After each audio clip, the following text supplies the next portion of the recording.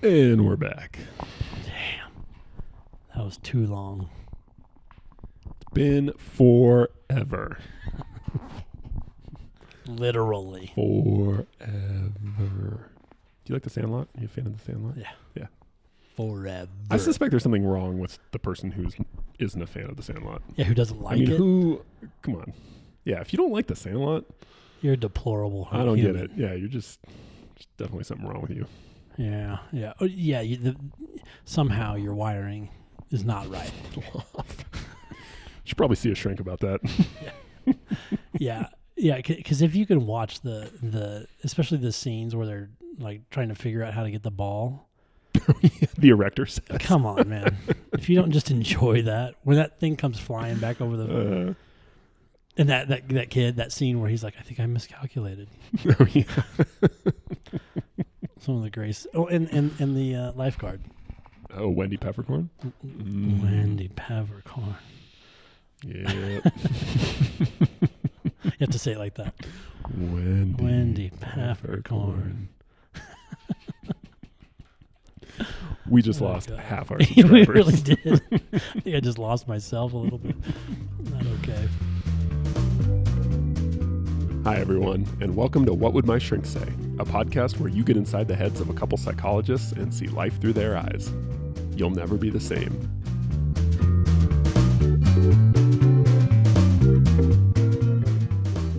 Hi, Todd. How's it going? Good. Yeah? Yep. I got a question for you today. Let's see if you can help me out. I'd be glad to try. So I want to briefly introduce you to two clients that I have had. Client A came to me because they were depressed, wanted to work on their depression. And really specifically what they wanted was coping skills, are their words. They want to feel less sad all the time and feel more energetic. Those were kind of their two goals. Okay. And they were kind of coming in, and I got the sense they wanted some kind of basically quick tips to sort of be feeling better. You tell me some skills to make you feel better. And then I'll be able to, employ those tools and I'll feel better. Seems to make sense. Yep. And oftentimes a somewhat more sophisticated version of this is basically what does work for a lot of kinds of depression. There are some things starting to pay attention to kind of your self-talk, how you're talking to yourself and maybe not beating yourself up so much. Mm-hmm. Rumination, big cause of depression. And then what we call behavioral activation, which is making a plan to sort of engage in a lot of the stuff that really fills up your tank. It's enjoyable, that's meaningful, that's rewarding, that you've kind of given up on, right? But what I found going on with this guy was, turns out there were some bigger issues at play that were maybe contributing to his depression. It wasn't just that he was kind of hard on himself in his own head, and it wasn't just that he was sort of isolating a little bit and not doing a lot of the same things that he used to be doing. But he was in and had been in a job and a career that turns out he really hated. He liked the idea of it. He was an attorney at a big kind of prestigious corporate job. And there were a lot of perks that went along with it. Prestige, money, and the fact that his whole family had all been attorneys and he was sort of fulfilling the kind of family line. But when it really got down to it, it was pretty clear this guy hated being an attorney. Wow. Yeah. And that the fact that not just his behaviors, but his whole life was really misaligned with what he actually wanted. It became pretty clear pretty quick that that's what was the major contributor to his depression. And so therefore any kind of like relatively quick fixes we could apply weren't going to do much in the face of that big discrepancy in his life. Right. So like the symptoms he was feeling were more a result of that than just kind of the malaise he was kind of coming in to help to get tips Exactly. Right. So these treating the symptoms we could do that. We could put some Band-Aids on, but there was this underlying issue that was, even if you put a Band-Aid temporarily on the symptoms, they were going to keep flaring up because this underlying issue was not getting addressed. Or the Band-Aid wouldn't have stopped that. Right. There was internal bleeding and the Band-Aid wasn't really addressing anything. So that's a common thing in therapy, right? I think that we both see. But I have another client who provides an interesting contrast, which is they came in to see me because they were having panic attacks, regular panic attack, really bad, severe panic attacks. And when I kind of got a sense for this person and his life, it turned out the first panic attack happened when he was 20 something. He was at the gym and he was running on the treadmill, and he had this like heart flutter. You know, like we all have these things where your heart kind of skips a beat or it flutters or does something kind of weird. Mm-hmm. And he catastrophized it essentially and worked himself up into a full-blown panic attack. Yeah. And then what happened is he started avoiding exercises. He got his heart checked out, and there was nothing physiologically wrong with his heart. But he started developing more and more panic attacks because he was convinced that if he worked out his heart too hard, something bad was going to happen. Right. So he started to become really anxious about anything that would lead to potential heart problems. Right. And so he was getting all sorts of panic attacks. Now he came into me and he was convinced that there was deeper issues going on. Those were his words. Some kind of, he didn't remember anything, but he had been told maybe there was a trauma in your life when you were young that was causing these panic attacks, or Gotcha. that really you're dissatisfied in your relationship or something like that. Multiple people had told him there's probably, deeper underlying issues here that you should look into. Mm-hmm. And it became fairly clear fairly quickly, this guy had no real issues going on. He had a really largely good upbringing, no major issues as a kid. Not previously, had a good relationship. He really enjoyed his career. What happened though was he worked himself into panic disorder, and the solution to it actually didn't involve any quote unquote deeper issues. It just involved looking at what are the things you're doing right now that are exacerbating your anxiety, and how can we stop those? Right. But there often is this kind of interest in finding deep-rooted underlying issues. Yeah. So that's a super long introduction. But it gets at a really, I think, interesting dilemma in our field where how do you tell the difference? Because sometimes there are deeper or more kind of subtle causes for more superficial symptoms. Mm-hmm. But sometimes the symptom, like my guy avoiding going to the gym, that was the whole problem that was perpetuating his panic. He wasn't traumatized as a kid. Like his relationships were great.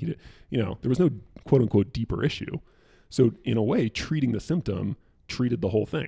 Right. And that happened. He totally worked through it in a few months, and in 4+ years, I haven't heard from him. So yeah. I assume things are going well. So have you run into this dilemma of kind of the distinction between symptoms and underlying issues, and how do you think about that? No, I think in a very similar way. I mean, the way I think about panic disorder fits your kind of description. It usually is kind of this anxiety that sets up around some physiological cue or something that you get kind of anxious around. And so usually kind of the traditional thing is to kind of treat that cue and become used to it or kind of tolerate it. But yeah, some people, some clients, a lot of the time want to talk about deep underlying issues because I think it's a kind of a sexy way to think about psychological problems. It's more appealing if it's mysterious and complex, a little convoluted. Yeah, and I think that's just the pop culture kind of push around a lot of problems is that there must be deep underlying issues that are causing problems, not just simply the behaviors that are maintaining and causing problems. Yeah. Deep meaning either way back in your past or kind of unconscious stuff you're not aware of. Either or. And I agree with you. I think a lot of the times there can be those things. Yeah. Definitely. But to assume right off the bat that's the case. Mm-hmm. I think that's what therapy's for, is kind of discovering where those problems are originating, what the actual wound, so to speak, that you're treating is. But I don't think it's necessarily to really kind of assume right away that there's a deep problem and then go find it. Mm-hmm. But the other side of the pendulum is equally dangerous, right? When you assume there's a quick fix for something. It's just a cut. I just need a good coping tool, and then I'll be kind of on my way. Right. And avoiding looking at some kind of deeper levels or more complex stuff going on. Or just ignoring where those issues are originating, right? Like you're the first client. Like, yeah, you could have given him a lot of coping skills that might maybe help him feel better in a moment. But overall, if he's that unhappy with what he's doing for the majority of his day, right, how long is that guy going to feel relief from those coping skills that you teach him? Not very long. Yeah. And there's another dilemma I see a lot in therapy is I think a lot of us have this tendency to think if there's a problem, it's something in me, and if I just have the right tool, I can fix it. Right? Which is, taking responsibility for yourself is, largely a pretty good thing. But when taken to the extreme, I think it can cause us to ignore more environmental or structural factors in our life, in our experience, in our emotions, in our happiness, and suffering. So for this guy, it turns out his job was really a major contributor to his unhappiness. Now, he had a hard time seeing that because he had so much wrapped up in his job. But ultimately, it wasn't anything he was doing on a micro level that was contributing to it. It was that he had put himself in this context that was really at odds with his actual kind of values and what was important to him. Well, and I'm just thinking the fortitude it would take to actually travel the path to become an attorney when you don't want to. I mean, by the time you get there, you're probably not even considering that as the problem. I mean, you've worked so hard to get there that that's the last thing you're going to suspect is causing your issue. You kind of. And in so much of higher education, it's such a slog, that you have to get good at kind of putting blinders on and just putting one foot in front of the other. Putting your head down and just going. Just grind away. Yeah, it really is. That can be a real... I mean, a lot of times that's what you need to do, and that to some extent we do need to do that. But yeah, you can end up missing some pretty big red flags. Yeah, if you're too good at that. Yeah. Well, it occurs to me we had an episode not too long ago where we talked about kind of creating a hypothesis about what's going on in your life, testing it, and then revamping that hypothesis. I can't remember. Oh, it was like we used the example of someone going to the gym and saying well, maybe I need to go on the morning. And then if they're not able to go in the morning, they shouldn't just quit altogether. They should say, that's kind of hard for me. Maybe the early afternoon's better, and experiment. So again, to encourage that kind of approach, look, if you think something's a problem, try. If the problem persists, that's probably not it, right? Keep looking for another issue. So yeah, and that's one of the big hangups for my attorney was he giving up this profession, being an attorney. And it was actually good. I learned a lot in this working with this guy too, because my initial superficial assumption was that his deeper problem was being an attorney. But what it turned out was it wasn't exactly being an attorney that was the problem. It was the type of law and the type of environment that he was working in that was the problem. So my guy ended up staying an attorney, but he drastically changed the type of law he did and the context in which he practiced. He ended up leaving the corporation he was working for and kind of setting up his own shop, doing more of a kind of consulting legal work. Yeah, which turned out he loved. It was not in his pedigree. It's not what people in his family had done, but it turned out he really did enjoy law in a very different context. And so that was a really good lesson to me too, is that it doesn't mean you have to make some a 180 change. Sometimes a 45-degree pivot is good enough, maybe what you need. Yeah. Oh, I like that. Well, good for him that he was able to kind of figure that out. I mean, the option is the depression just gets worse and worse because over the years, of tolerating that kind of, frustration with your job, that is not going to be good. No. And then even, I have a lot of people who are sort of in similar positions but have retired. And so now they're not in that job anymore, but they have this crushing regret. Basically, they realize after the fact that man, I could have been doing, I slogged this out for decades. Right. And that is hard to hear. That is just, it doesn't mean they can't, change things going forward and do things differently. But when you put it's still, it's tragic. There's a lot of sunken costs. Yeah. Yeah. Right. So anyway, I just think that's such an important lesson, especially for, I think, people who, who are very like ambitious and motivated and hardworking and have a strong sense of personal responsibility. All these things that are largely good things, to just kind of be careful. Anything pushed to an extreme can become dangerous. Yeah, that's something to keep in mind. Any kind of behavior pushed to an extreme is probably not going to be healthy. Mm-hmm. Yeah. So what do you tell clients when they come to you and say, hey, I'm struggling with, these panic attacks. I think I've got some really deep, childhood trauma that I need to deal with, and that's why it's surfacing. How do you kind of, because you don't want to shake them off of that theory entirely, but you do want to kind of introduce other ways of thinking about this to them that might be a little bit more functional. Yeah. Yeah. I try to be more what we would call Socratic with it, right? So to kind of start from their assumptions, say, oh, okay, that's an interesting theory. Like, tell me more about that. Like, where did that come from? Or what makes you think that's true? Or that's not literally what I would say, but I try and just get them to elaborate on that theory. And often these theories people have are not super well fleshed out. Someone told them, like, maybe you were traumatized as a kid and that's why you're having panic attacks. And that's kind of the extent to which they've really thought about it. Right. They haven't really thought through the details of how likely is it that you had a trauma and don't remember it at all. And no one else has said anything. And none of your family seem to know. Ostensibly that's possible, but is it likely or probable? So even something as simple as that, thinking through more of it. And often when you kind of help people just explore that theory they have, they start to notice, like, oh yeah, maybe this isn't as rock solid as maybe there's different ways to look at this. So I think ideally that's the way I would go about it. Because you're right, you don't want to just say, oh, that's nonsense. Just because you're having panic attacks doesn't mean you were traumatized, right? Even if that's what's going through my mind. Yeah.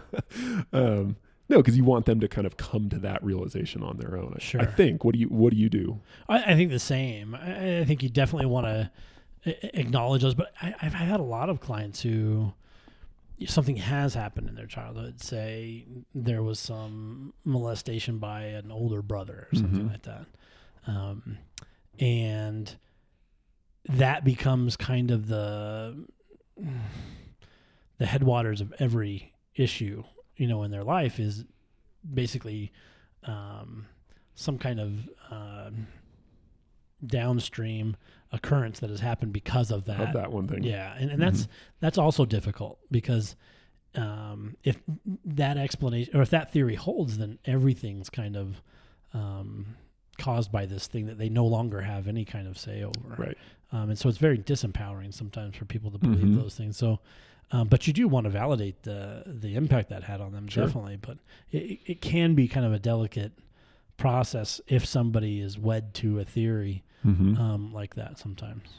Yeah, sometimes I think my biggest job in therapy is helping people think more clearly about cause and effect in difficult aspects of their life. Like, what's really causing what here? Like, what's an effect and what's a cause?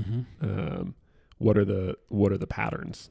Because I think especially when you're really distressed and you're a normal busy person, and it's hard to step back and really think through these things in kind of a specific in a specific detailed way. Yeah. I think a lot of what I do is pattern recognition.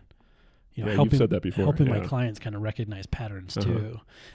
Just the other day, I was talking to a client who was in a situation where a social support, a friend of theirs, basically kind of bailed on them at a really kind of crucial moment in their life. It only happened once, but they had kind of rekindled that relationship, and they were inches from kind of another situation where that behavior might have happened again.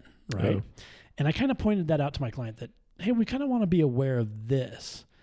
And it was a little, I think they took it the wrong way, that I was making a prediction where I was just saying, hey, we want to be open to the fact that this, or to the idea that this might be a pattern, for your friend. Oh. And so as we head up to this moment, be open to the idea that, this could happen. Right. I'm not saying it will, but it was almost a really foreign thought to kind of have someone open the idea of the possibility of a pattern starting, and I thought, oh, that's kind of odd. I think we all should be a little bit more or we all should look a little bit more closely at behaviors as in patterns, because pattern behavior is problematic behavior sometimes. Yeah. Yeah. And often easier to see in other people. Oh, definitely. Right. Definitely. But so there's this weird thing where you might be really good at seeing patterns in for everybody your else. spouse's life or your mom's life or whatever. But there's it takes a lot of work. I think you're to be able definitely to, right. When you have that space, it's easier to see a pattern than when you're in it. Yeah. Yeah. Definitely. But that's why you go to therapy. Right. So somebody who can see the pattern can let you in on it. Yeah, and who but I think that's the thing. It's not just someone who can, because you could go to your best friend or you go to your dad or whatever, and they may well be able to see the pattern. But often the really critical thing is, it's not do they see it and tell you here's the pattern, because I think people have that all the time. Everybody's telling everyone what to do. Yeah. And maybe a lot of times they're right. But if for someone to really change and really see the pattern themselves, not just be told it, they have to come to it. Right. Right. Yeah. And so the real art, I think, and it's not just exclusive to therapists. I think sometimes good friends and other people can do this too. Sure. But helping someone to come to see something, a pattern for themselves, I think that's the real art. The crux. That's the hard thing to do. I think you're right. But yeah, it's easy enough to point. It's harder to get someone really oriented to what you're doing. Yeah. Yeah, that's a good way of looking at it. You can point to it, but to get them oriented to it. Yeah, it's a little bit different. Hey everyone, Nick and I really appreciate you listening to the podcast. Please rate us on iTunes if you get a chance, and if you have any feedback or comments for us, that'd be great as well. And if you have any questions or topics you'd like us to cover in the podcast, let us know in the comment section as well. Thanks.